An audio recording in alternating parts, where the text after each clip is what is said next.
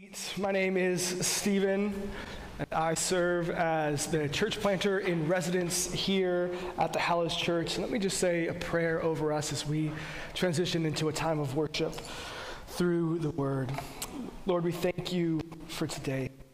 We thank you for the fact that death was arrested, that our life began thousands of years ago, and that you had foreseen that day thousands of years before that.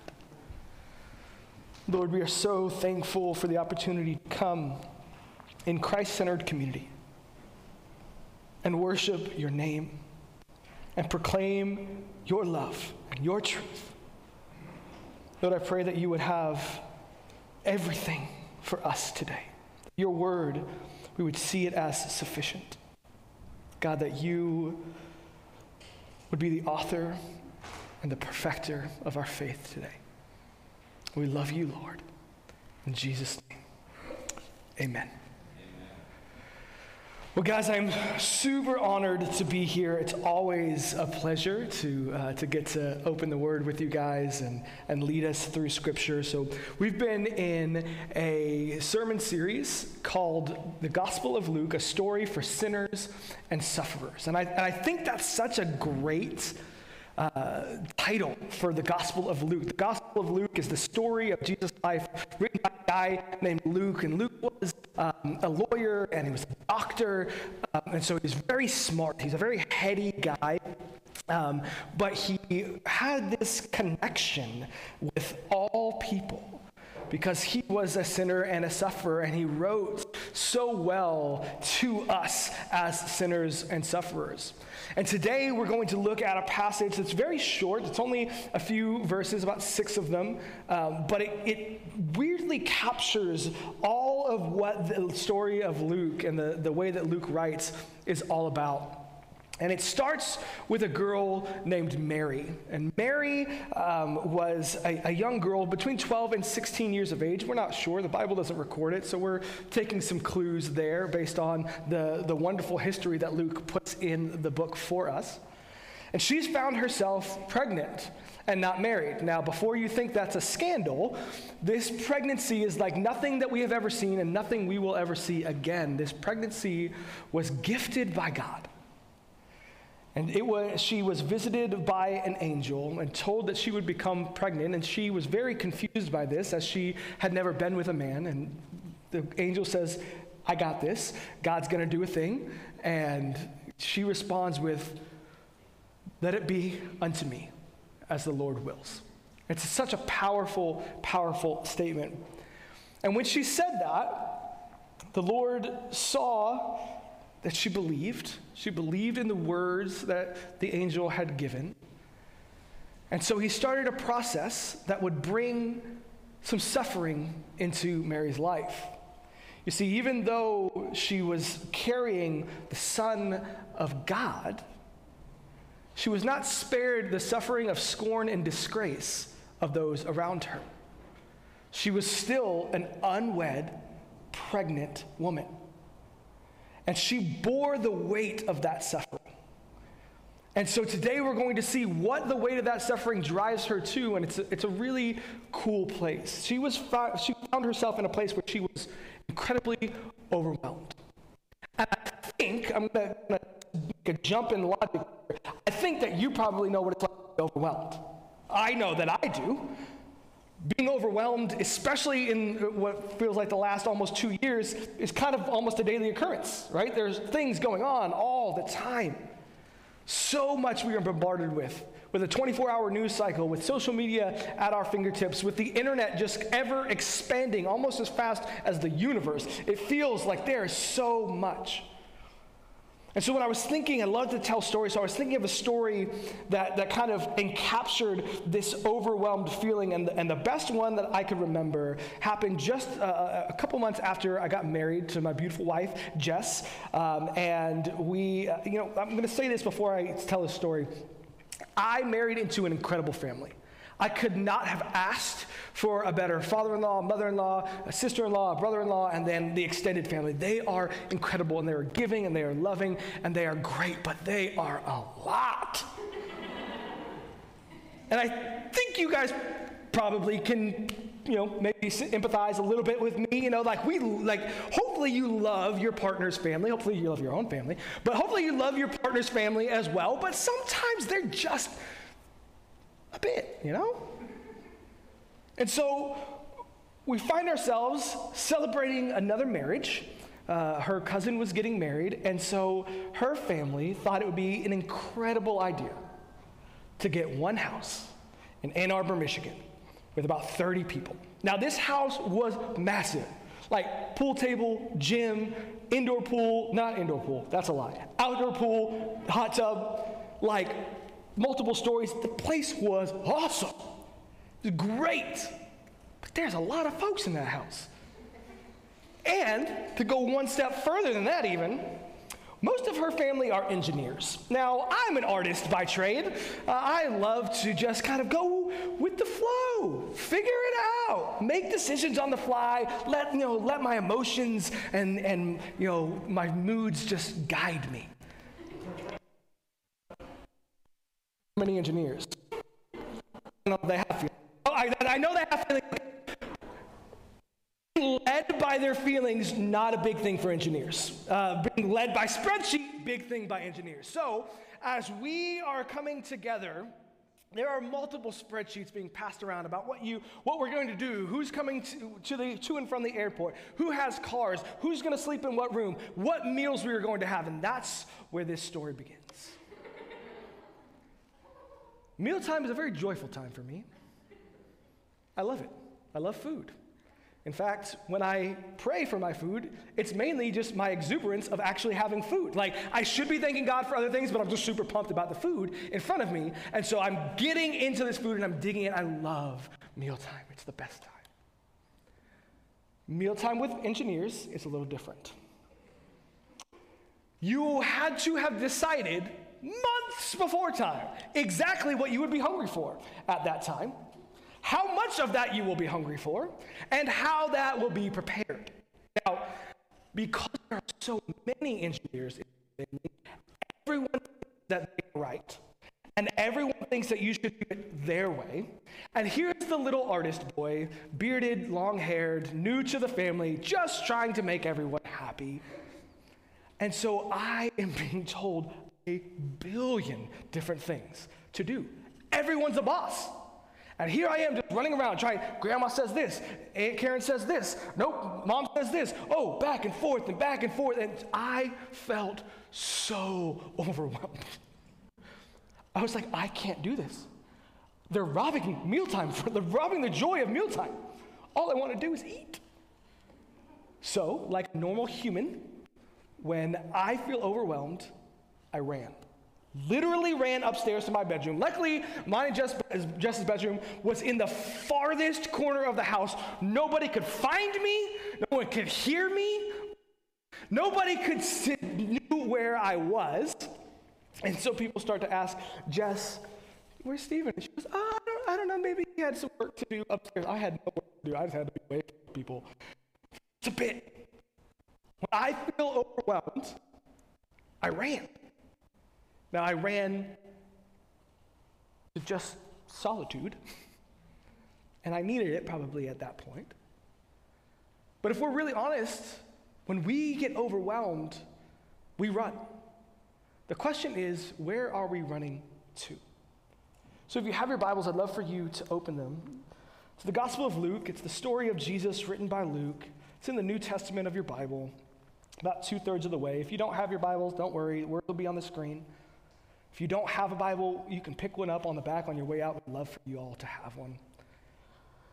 We're going to be in chapter 1, verse 39. It says this: In those days, Mary set out and hurried to a town in the hill country of Judah, where she entered Zechariah's house and greeted Elizabeth.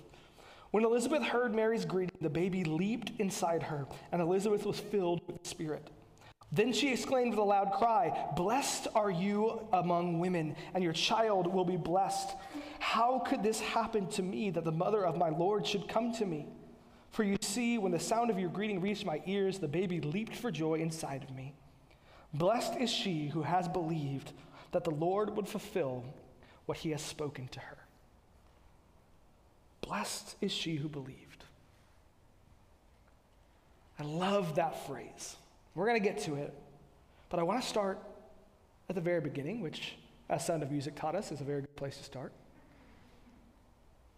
In verse 39, we see a hurrying. We see a running. Mary, who is bearing the weight of suffering.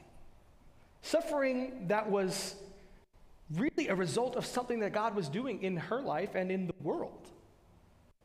But suffering nonetheless. And so Mary, unlike me, runs to the correct place. She runs to get help. So if you're taking notes, I'd love for you to write this down. When you're overwhelmed, get help. It seems so simple, right? I have the weight of the world on my shoulders. Let me run to so often running away and isolating ourselves. And it's the best thing the enemy can do to kill our souls and to shipwreck our faith. Because outside of community, we are an easy target. Outside of someone helping to carry the weight of sin and suffering, our backs will be bowed and will be eventually broken. It's just the way we were created. And so we see Mary doing a great thing here, running toward help that she needed. Taking that first step of saying, I know what is going on in my life is too big for me, so I'm going to find someone who understands it. In fact, God had foreseen her need for this in the angel's proclamation to Mary that she would become pregnant with Jesus. The angel said, consider your cousin Elizabeth, who has child. So Mary knew that there was a woman who was going through she was through as well. See, they were both pregnant. Now, one was 15, 16 years old, and one was 85 or 90 years old. Very different stages of life. Can we agree with that? Probably don't have, a lot to talk about as, what's going on in their lives. One is, like just becoming, a full-grown human, and one is like, take me home now, Lord. I don't know, I'm not 85 or 90, I'm just thinking, okay. But both are bearing or have borne the weight of disgrace and suffering. You see, Elizabeth, we learn, was 85 or 90 years old and had never born a child. Now, in the early first century, having a child was like the ultimate gift and mark of womanhood. And if you weren't able to have children, there was something that was wrong with you. Oftentimes people thought God was judging you by closing your womb and making you barren. So when Elizabeth finds out that she is going to become pregnant, she praises God for taking away the disgrace and scorn of the people. Now, her disgrace has been taken, her suffering has been alleviated. But she went through it. And now Mary, who is in the middle of suffering and disgrace and scorn, is running to someone who's been there. And I think that's so key for us. Life is hard. And there are things that we don't know how to get through. But luckily, God has created us to be in community with other believers who have been through it before. And they know how to guide, they know how to carry, they know how to greet us with joy and grace. But so often we try to carry that weight by ourselves. So we've got to get help when we are overwhelmed. The next verses bring us into Elizabeth's view of the story. Now, Elizabeth, we have to imagine this. Mary knows that she is carrying the child of God. It's a really weird thing, I know. But she knows it because an angel told her. And because she had never been with a man. She knew that only God could have done this. No one else, other than Joseph, is privy to this information. So here's Elizabeth, who is pregnant through normal means, though it is a gift from God. And she has her 16-year-old relative running to her. Let's just imagine ourselves in this situation. Now, obviously, if a 16-year-old girl was running to us, she is not pregnant with the Lord and Savior Jesus Christ. We know that now. But what would our response have been if we were in Elizabeth's shoes? Would we have been a safe place for sinners and sufferers to come? Would we have been a place of refuge for someone who is weary? So oftentimes, our first response is not led by the Spirit like Elizabeth's. Can we be honest? When we see sin and suffering, very quickly our mind starts to go, what did they do to bring this on themselves? Because that's what the world tells us, is that sin and suffering is your fault. But grace says something different. You see, in verse 41, it says that when Elizabeth heard Mary's greeting, the baby leaped inside her, and Elizabeth was filled with the Holy Spirit. This phrase, filled with the Holy Spirit, is going to continuously show up in the Gospel of Luke. It's a really cool thing. We saw it in 1 Samuel. The Spirit of the Lord would come upon people and allow them to do great things. This is no different. Elizabeth is filled with the Spirit and responds accordingly. We have a one-up on Elizabeth. We do not have to be situationally filled with the Spirit. If we have stepped over the line of faith and we have chosen to follow Jesus, we are continually indwelt with the Holy Spirit of the living God. Thus, we can respond and do great things. Small acts of mercy and grace that have great impact. And that's what we see Elizabeth do. Elizabeth doesn't say, how did you get pregnant? Elizabeth doesn't say, why are you running away? Why are you here? Elizabeth allows her soul to be filled by the Spirit of God, and she responds in grace. So we should also be led by the Spirit to lead with grace. Being led by the Spirit to lead with grace is a tough thing, because earthly, it's not really our first response. But man, how awesome is it that the Spirit is living inside of us and that we can now respond with grace.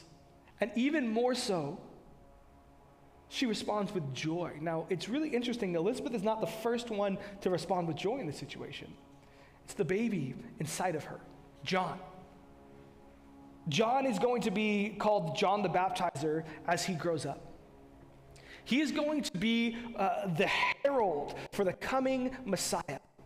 He is going to proclaim the in the wilderness. Literally going to proclaim that Christ is. People are going to come to him to be baptized and to hear this message. That's the guy that's currently in utero. And he starts proclaiming the goodness of the coming Messiah now. He doesn't wait.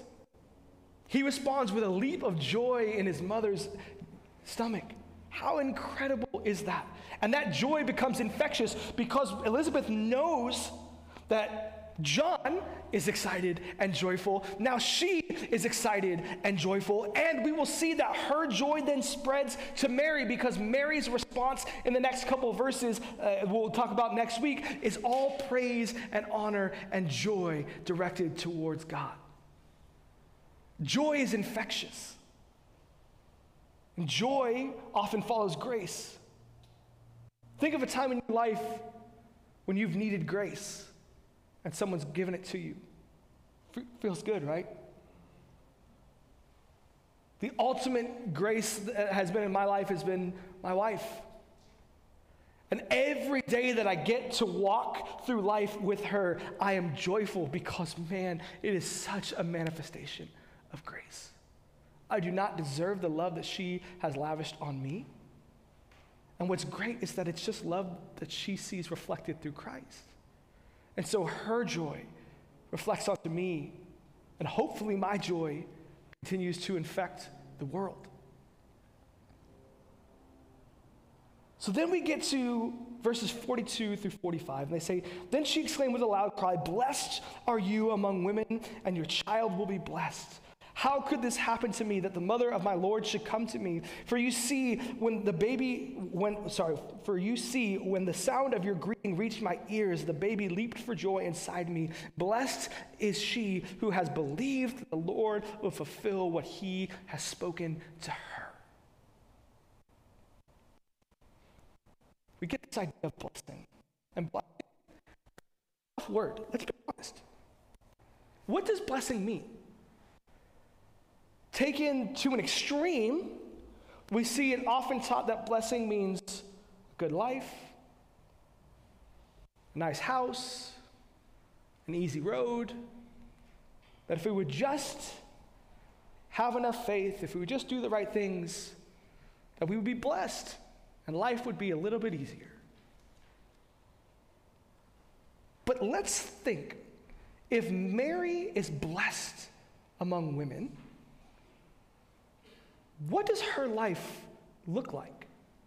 Because if she's like the crown of blessing, right? God has gifted her to be the mother of the living Messiah.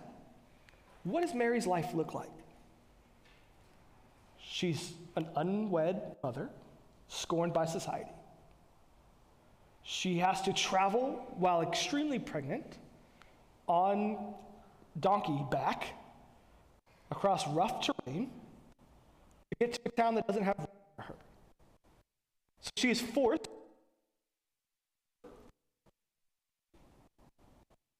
her newborn baby in trough.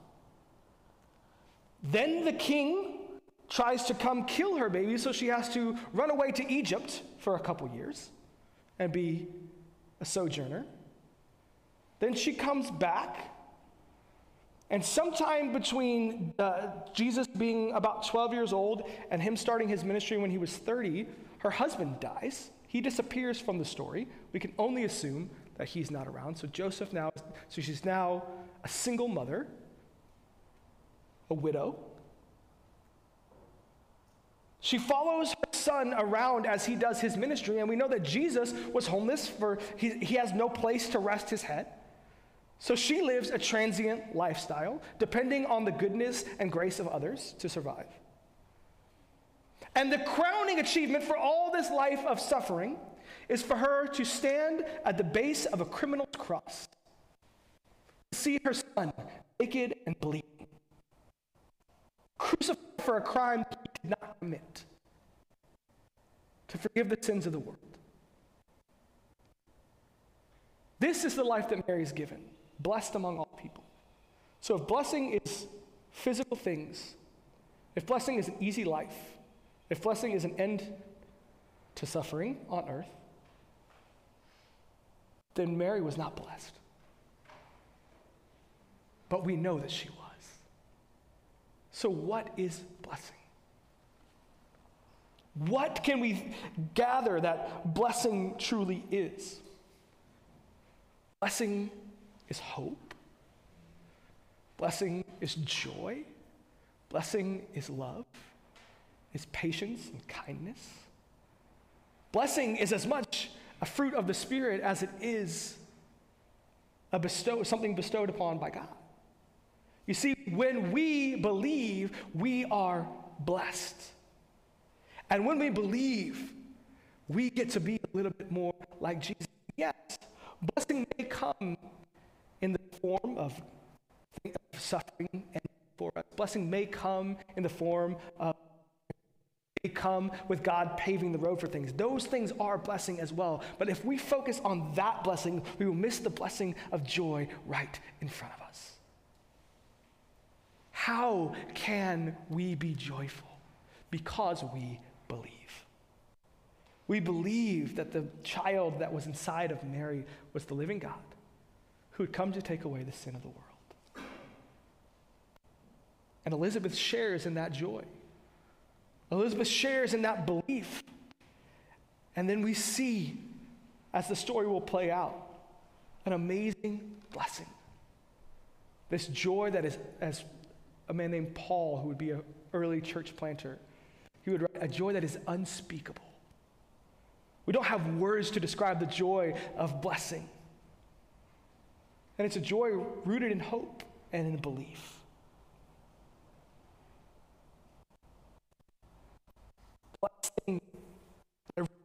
remind us of is that community helps carry our heavy circumstances. Because we were not built to carry the sin and suffering in this world. We were designed by God to live in a perfect place, a place called Eden. A garden where every need of ours was met. Sin and death did not exist. And then sin crept in. And for thousands of years, we have borne the weight of sin and suffering that we were never designed to take. Now, the weight of sin is now carried by the cross. Christ's sacrifice for you and for me carries the weight of sin and takes the consequences for you and I. But the weight of suffering, that's put on you and me. And it's a weight we can't carry. In fact, when Jesus invites people to come and he invites them into suffering. He said, the world will hate you because they first hated me.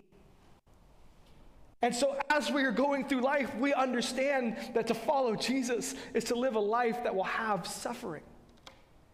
So how do we bear it? Well, we do it together. You guys ever tried to carry something that was just too heavy?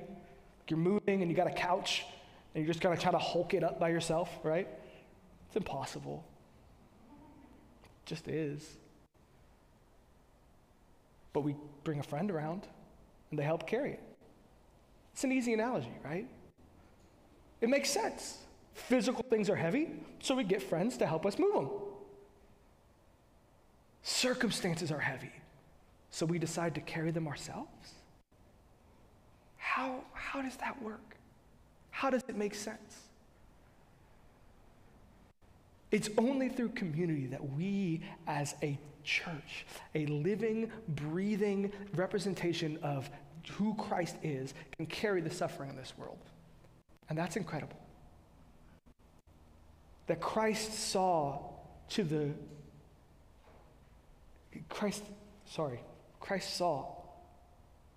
well before time began that we would need help carrying our sin, so he bore it on himself.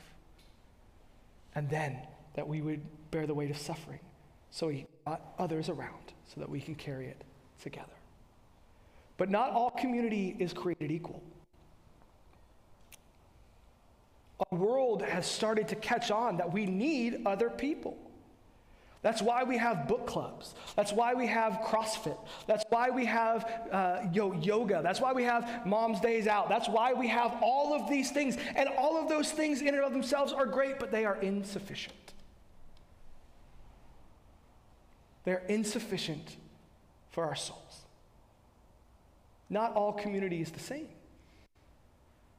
Because yes, we can get together in our CrossFit group and we can push each other to the limits of our physical beings. But what about our soul? We can get together and we can read a book and we can really dig into the beauty that God has made through literature.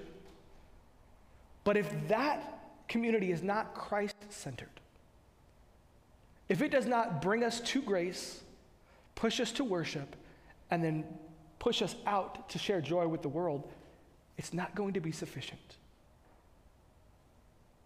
See, Christ-centered community is something that is unique to the body of believers. There's something that happens when we gather together that is unexplainable. We are able to carry the weight and the burdens of each other. We're able to pray with each other. We're able to teach each other, direct each other to Scripture. Sometimes we're just there to listen. But it will always bring us to grace, push us to worship, and then bring us out to spread that joy to the world.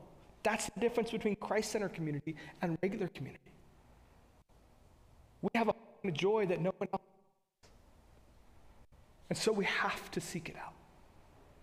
We have to do that. See, this year was one of the hardest years of my entire life. Not only did I move in the middle of a pandemic to begin, starting a church. If you guys have been watching online, I spoke a couple months ago about the joy of getting pregnant. After years of trying, my wife and I were able to conceive a child. And shortly after we found out, we lost that child. And so the joy was easy to share. When we found out, the first thing we did was we FaceTimed my brother and sister-in-law. They have been on an infertility journey as well, 8 years. They had just become pregnant. They were ready to have their son in a couple months. And so we FaceTimed them and we said, guess what? Joy. And then a couple weeks later, we had to send a text message. Grief. They did what a center community does. They got off work and they flew here to take care of us. They pushed us toward Christ.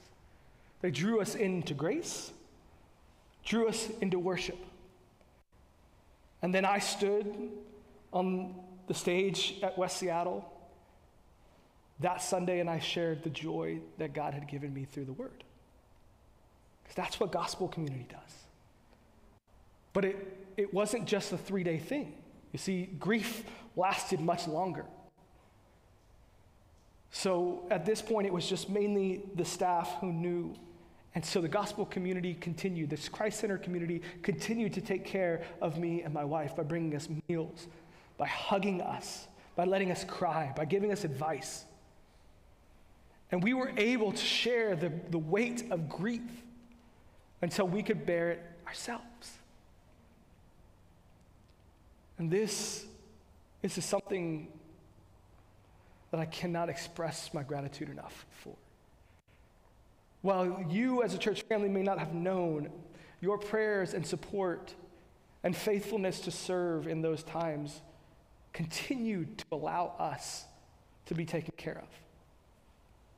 That's what gospel community does. Now, one of the biggest sources of gospel community I have in my life is my dominance in fantasy football. I am an incredible fantasy football player. I have been in the same fantasy football league, I'm in like a million of them, but this one league for almost 10 years. And I have dominated those guys over and over and over. It's really surprising that they keep playing. I'm a 2-time champion. It's great. I actually think I have the worst winning percentage for someone that's been in the league for 5 years or more. But that's beside the point. But we come together around fantasy football, these guys. We have a group meme that we love to use. Yesterday, watching Michigan seal a game was fantastic. Watching Baylor knock off USC Oklahoma was fantastic. Us texting, it was great. But there's something that all these guys share in common, and that's a love for each other and a love for Christ. And while it doesn't replace a weekly missional community or a weekly worship gathering, it's a place that I can go that I know I am taken care of. I am pushed toward worship. I am brought into grace. I am then forced out to share joy because of these guys. This year, 3 of us have lost children. One marriage is struggling. Other guys are lost and wandering. A couple years ago, we were able to help and pray through a guy launching a church, Gateway City Church in El Paso, Texas. In a couple months, these guys will pray and help me plant a church here somewhere in the Seattle area. This is what gospel community does. It multiplies effort. It carries burdens. It draws us into grace. It pushes us to worship, and it sends us out to share joy to the rest of the world. And this is just a group meet. Imagine what it would be like to be in community with each other day in and day out. So I want to encourage you guys, when you are overwhelmed, run toward Christ-centered community, because they will respond with grace, being led by the Spirit.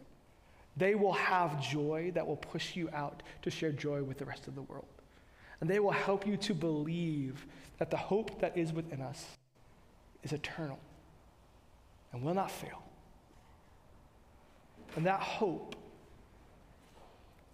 is remembered when we come to the table. If you have your elements, I'd love for you to grab them. I should have opened this baggie before. But this hope that we have, this belief that we share, is represented by this grain and by this fruit juice. We remember Jesus, who at this point in our story is just a baby. But we know that eventually he who knew no sin would become sin on our behalf so that we might become the righteousness of God. He would go to the cross sinless and take the curse of sin and suffering on himself so that we could live with him eternally.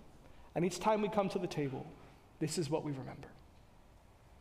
This is why we live in Christ-centered community, because he first loved us. So on the night he was betrayed, Jesus took the bread and he broke it, saying, "This is my body, broken for you." You can eat.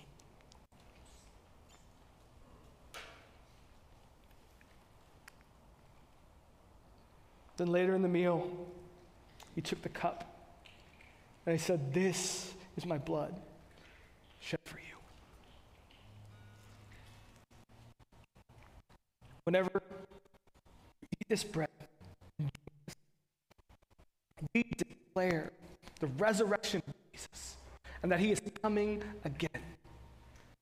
He is coming to rescue us from the weight of sin and suffering forever. There will be no tears. There will be no shame, no disgrace for sin or for suffering. But until that day comes, let us lean in and not run from gospel community.